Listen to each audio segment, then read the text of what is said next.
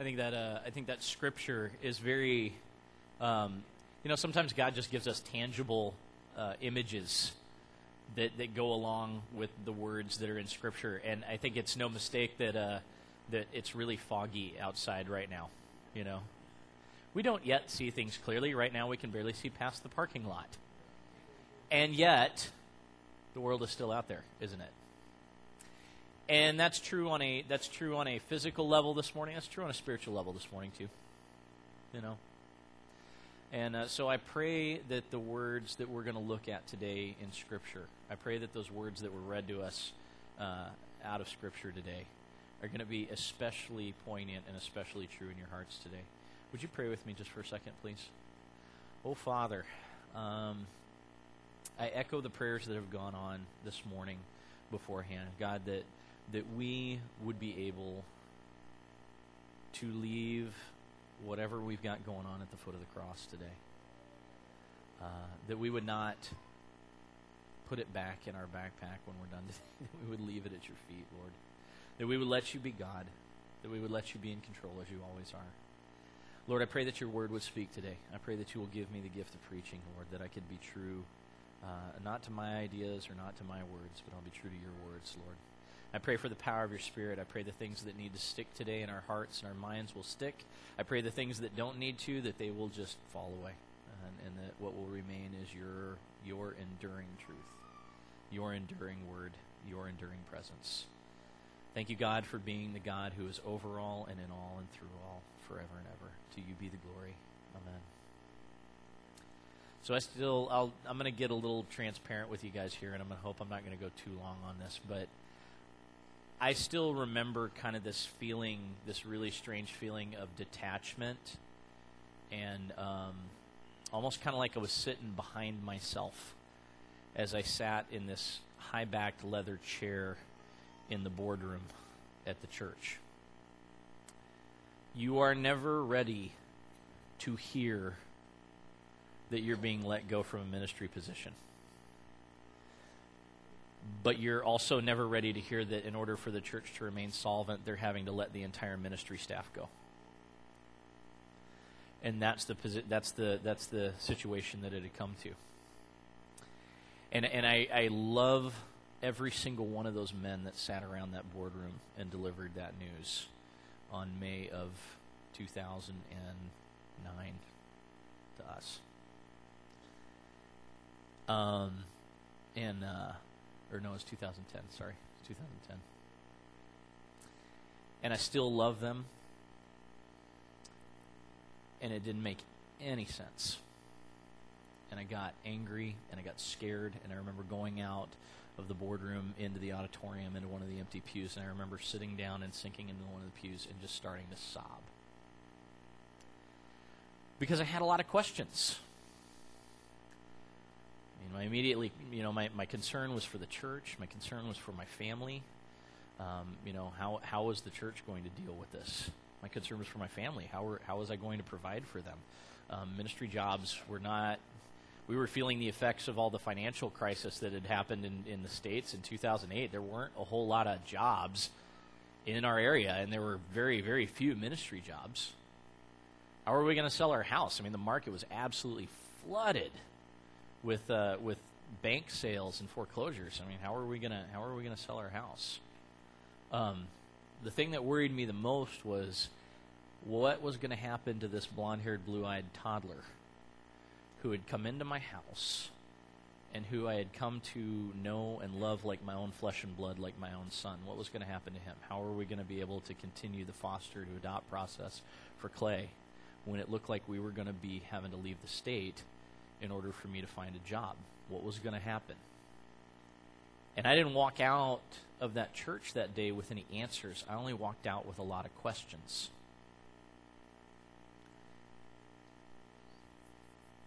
And I watched the dream that our family was floating on seem to kind of shipwreck on the rocks of our current circumstances. Now here's the thing. This May, it's going to be 4 years since I walked out of that church building with my questions. And it's easy for me to see the providence of God now. It's really, really easy for me to see looking backward. He's carried my family and I to places and situations that we would never have thought that we would be in, including here.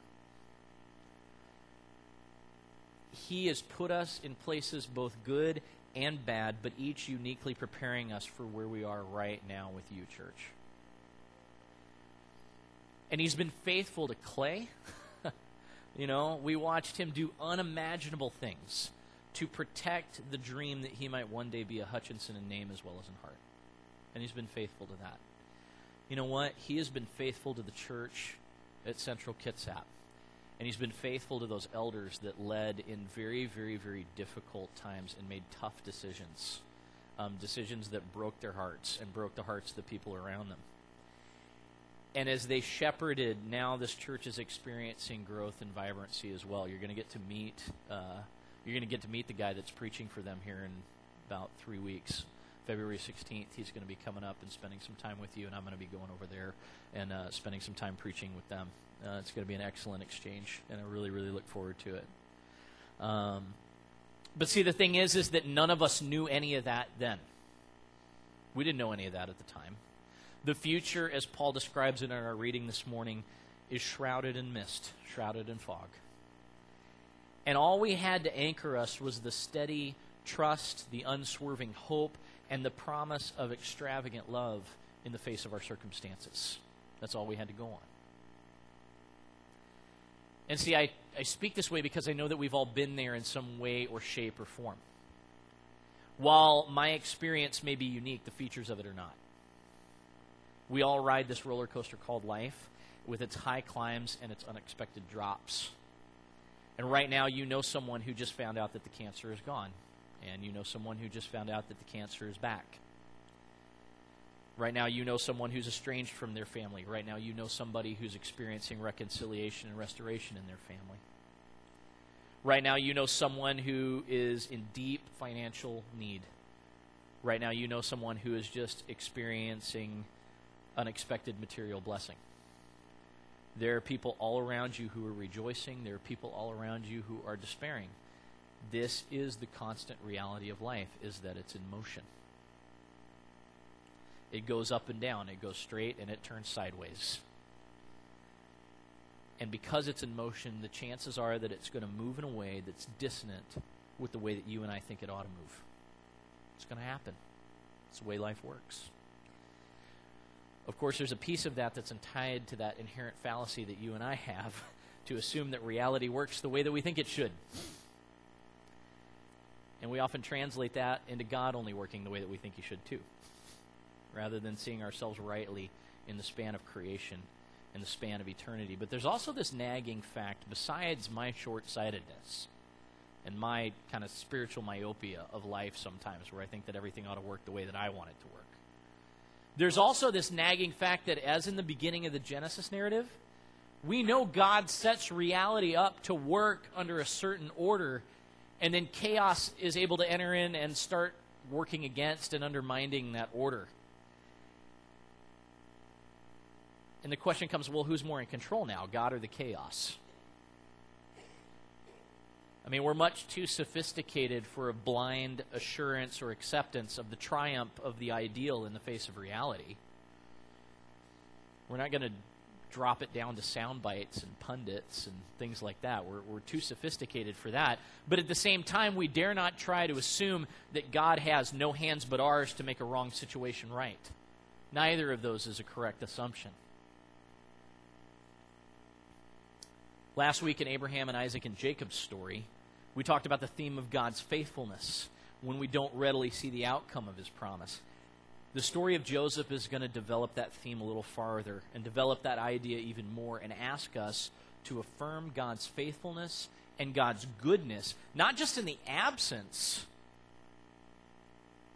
of the outcome that we long for, but in the presence of things that seem to kill the dream that we're longing for. The proof, the narrator of the Joseph story says, is in the vision of God for us that will not be overcome by anything, even ourselves. Joseph's narrative becomes the testimony to that unlikely intertwining of God's perfectly positioned upper story with my very, very crazy lower story that seems to jump all over the place as the result of our choices and our failures and our successes and things that are in our control and things that are completely out of our control. And all of that chaos somehow gets intertwined with God's trajectory because he's still going places and he's still doing things.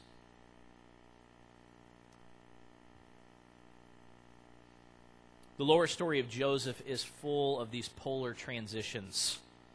It's a tale of riches and ruin. It's a tale of betrayal and forgiveness. It's a tale of death and life. It's a tale of threat and protection. There's family strife. Joseph is quickly established in this unforgiving triangle of father and brothers and himself. And it's only a matter of time before this arbitrary love of Jacob that plays Joseph out as the favorite. And this favorite yet contentious status of Joseph as the herald of authority and the dream of the family future and this growing resentment in the 10 older brothers, it's only a matter of time before it explodes. It's only a matter of time before it comes to a head. And it does. Right? The betrayal is swift and it is brutal. And it's only the half-hearted actions of Judah and Reuben that keeps Joseph's story from ending at the bottom of a dry well where he dies of starvation and exposure. Now, the alternative doesn't seem a whole lot better. He gets sold into slavery, but it is a continuation of the story. And even though we don't see it yet, we know that something else is going on. You and I are able to pull back and look at the entire narrative, but if you look at Joseph in the middle of the story, none of this would make any sense.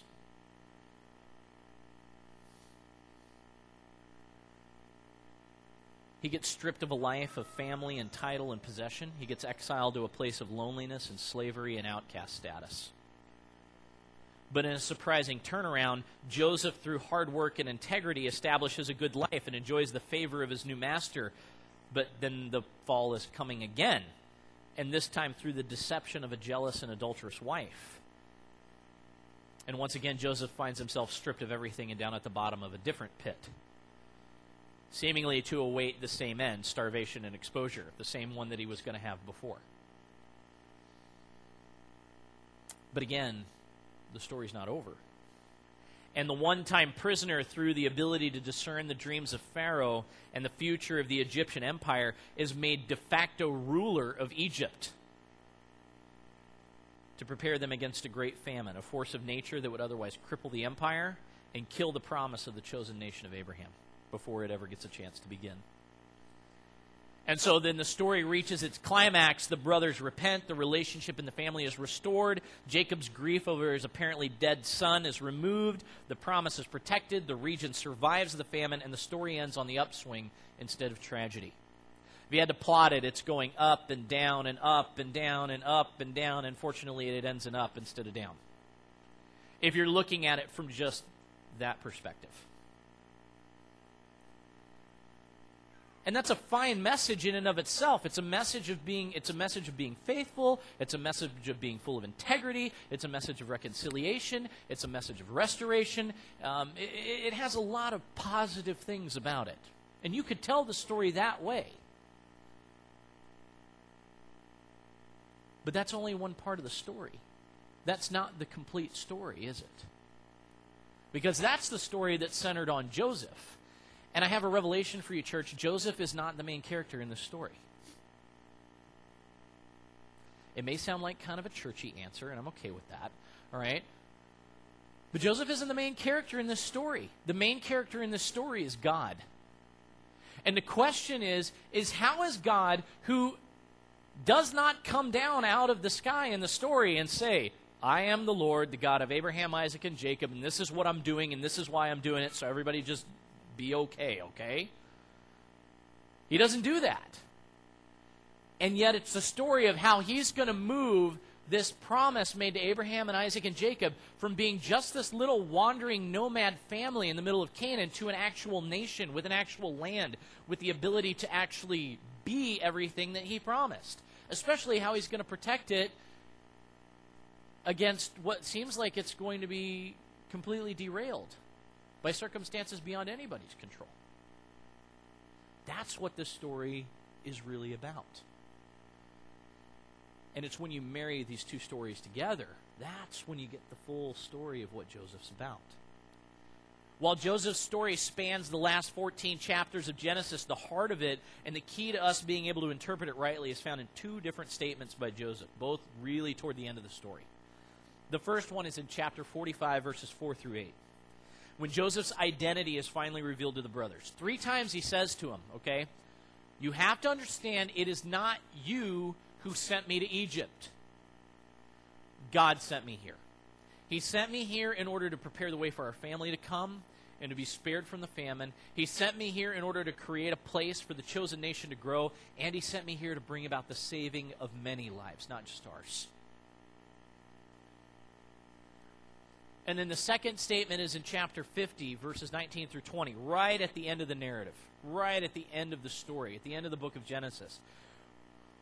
When Jacob's died, and now the brothers are worried that now that Dad's out of the picture, Joseph is going to basically all this revenge that they assume that he's been holding on to for years, that now they're going to get theirs now that the old man's not around.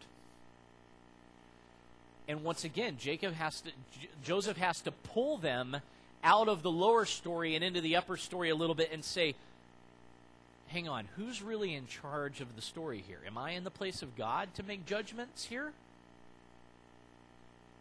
Am I in the place of God to tell you what's going on here?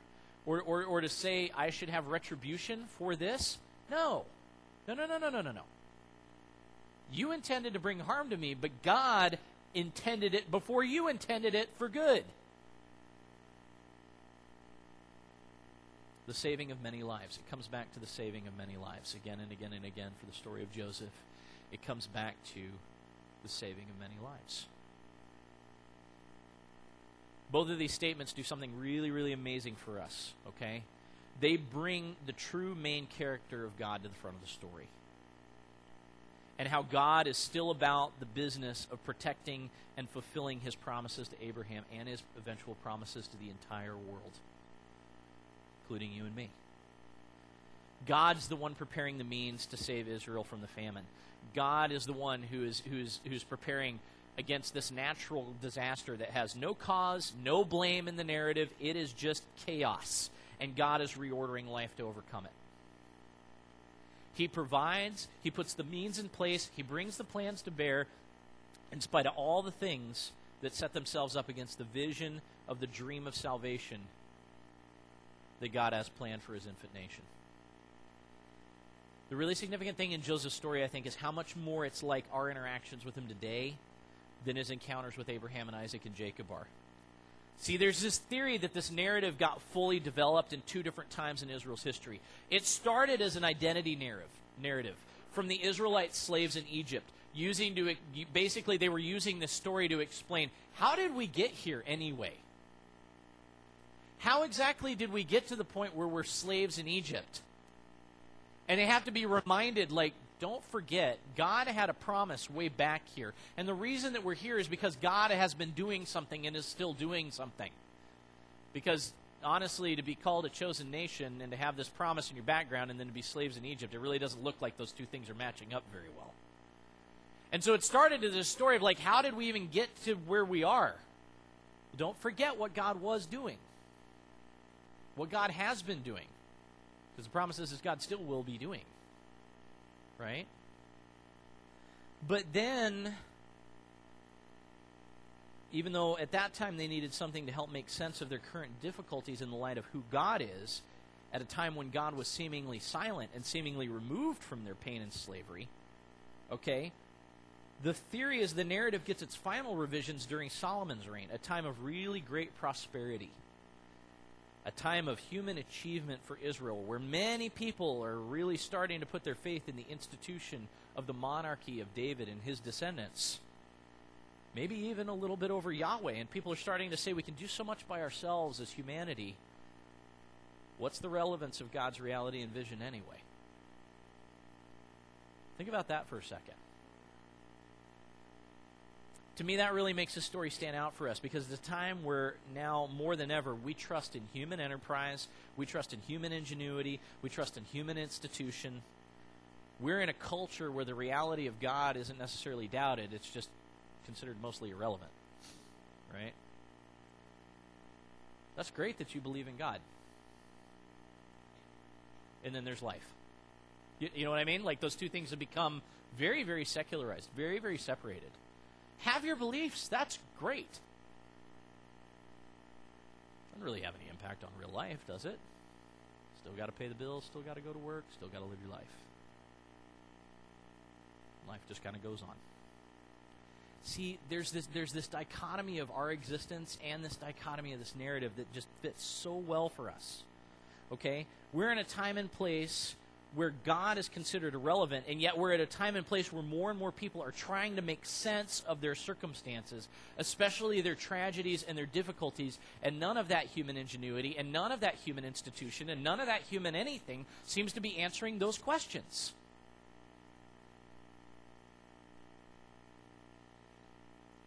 Because we don't have any greater framework than our own experiences and our understanding to try and make sense of it in. And it's this narrative of Joseph's in our time that have we get this opportunity to kind of peek in behind the veil of our lower story and see God, vibrant and powerful as ever, quietly working in the background.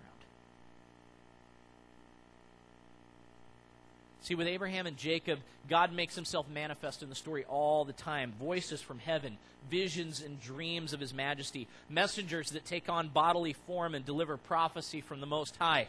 There is none of that in Joseph's story. I won't say none of that. Okay, Joan did point out to me there's one point where there's this one nudge where God tells Jacob, don't be afraid to go to Egypt. It's okay. That's the only time you hear of God actually, literally speaking. He never does it to Joseph. He never does it to the brothers. It's all under the surface. It's all in the background. Okay? There is one single cryptic dream that Joseph has that gives a fuzzy image of the future, and it's not even really clear that God's actually the author to any of the other characters in the story, including Joseph. He doesn't know what it is. He doesn't even really start to get that it's actually a dream that actually has fulfillment until much later when his brothers are actually bowing down in front of him. And even then he doesn't realize it's from God. He just kind of goes, whoa, this is actually coming true. Okay, what am I supposed to do with this? And you look for about 4 or 5 chapters as Joseph is wrestling. How do I actually interpret the fact that this dream is coming true and that God is God doing? What is God doing with this? Especially what's God doing with this in the light of, I still don't know if I can trust my brothers. Just because I see that maybe something big is going on in the story doesn't mean that they do. I don't know. And Joseph has to kind of wrestle with all this up into that statement in 45 where he says, okay, you need to realize, I get it now. You didn't send me to Egypt. God sent me to Egypt.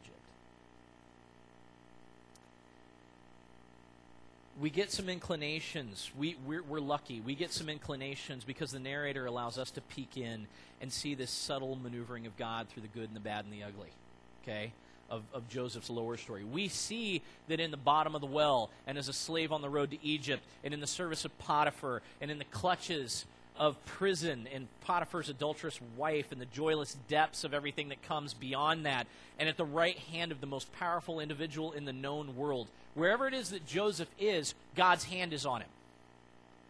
And that's the subtle reminder we get all is that the Lord's hand was with Joseph. The Lord's hand was with Joseph. But the Lord's hand was with Joseph. Just all the way through.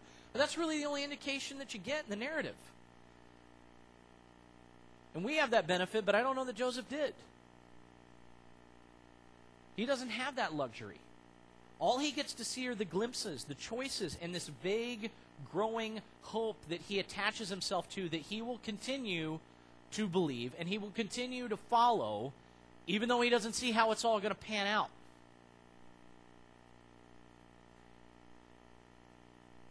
And this developing talent for discerning and interpreting vision may be there for a greater purpose, he starts to realize. We have no indication that until his brothers are at his feet bowing down, fulfilling the dream for so long ago, that Joseph has any concrete understanding of what's been happening. For all we know, his statements about God's authorship are like stream of consciousness. It's like him naming the truth as he's realizing it. As he looks back over his life like we do.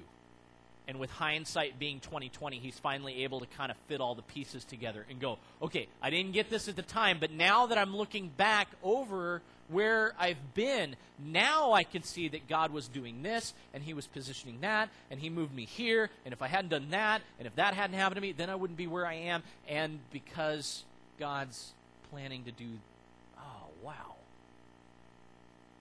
How many of our lives work that way? Very, very rarely do we understand the implications of what God is doing at the given time. Only when we look backward and see how he has been purposed in planning all of these things do we see the pieces fit together into something coherent that we can understand. And sometimes it takes a whole lot longer than Joseph even, right? Sometimes we're going to go our whole, I know sometimes it sounds like a cop-out answer, but you hear people say, well, we'll know when we get there eventually, someday. And that there may be heaven and not here. It's true, right? It's true. God is patterning things, and that's one of the themes that comes throughout the entire Bible, is that God is patterning things in a way that requires trust, because when the lower story looks like it's going somewhere else than God's trajectory, which one are you going to trust? Are you going to trust your circumstances, or are you going to trust the trajectory of God? And that's the tension that Joseph lives in, and that's the tension that we live in. One of my favorite verses is Isaiah chapter 55, verses 8 and 9. For my thoughts are not your thoughts, neither are my ways your ways, declares the Lord. As the heavens are higher than the earth, so are my thoughts higher than your thoughts, and my ways higher than your ways. And he tacks on, so is my word that goes out from my mouth. It will not return to me empty, but it will accomplish the purpose that I have intended. I love that, because I don't know about you, but so often I get caught in the trap of thinking that God thinks like me.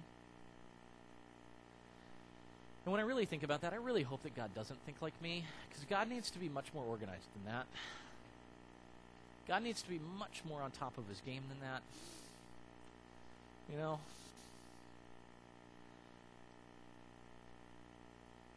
And while we have to come to the reality that like in our songs today, when we have proclaimed God as holy, that holy means other and apart and separate and high and beyond me, not like me.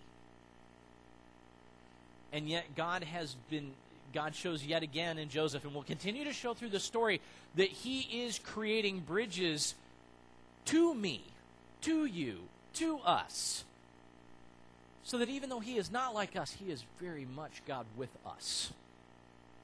God with us, God not like us, but still with us. God lifted high, and yet God who lifted high comes down and is with us and interacts with us and desires to raise us up to where he is.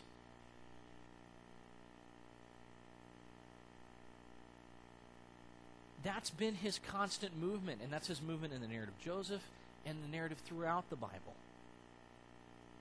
Is God that is lifted high, and yet God who comes down in order to lift us. If we're willing to let him lift us up out of our story.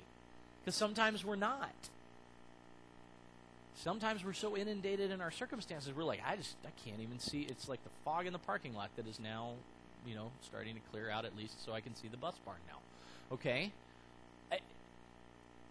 We're trying to look, and we're shrouded in the midst of our circumstances, and yet God says, in the middle of that, know that there is still a story that I am creating and a story that I am writing, and it intimately involves you. Are you willing to let yourself be raised up out of where you are to be where I am?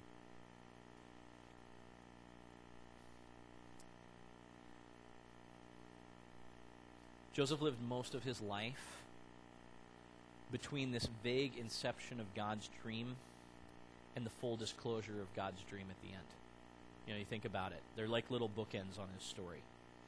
He gets this very, very vague understanding at the very beginning, and then it all gets revealed right at the end. It's all made clear right at the end. But where is most of Joseph's life? It's in the in-between. And in a sense, you and I live most, if not all of our existence there too. We live between the inception of the dream and the completion of the things that God has in store for us. And for us as individuals, and I also think for us as a church, the call of God's story in the life of Joseph is to raise our eyes, is to be lifted up to where God is. Out of our circumstances, whether it's the good or the bad or the ugly, and to see the greater future that God has in store for us, that He is still working toward. And that's not some distant, some irrelevant action. It is a nearness and a presence that is subtly transforming us and subtly moving us and subtly leading us. And are we willing to let His vision guide us? Subtle though it may be sometimes. See, despite what we may have heard, God is actually out ahead of us, church. He's not behind the times. He's out in front. And He's not just out in front, He's drawing us forward into His future. And so my prayer for us is that we would be so bold and so devoted that when the future is hazy or unclear, like Joseph, we will choose to cling to the things that Paul described that lead us to completeness in Him. Trusting steadily in Him. Hoping unswervingly in Him. And being both recipients and reflectors of that extravagant, incomparable love that He has for us. May we go and may we be those things. Today, tomorrow, and every day thereafter.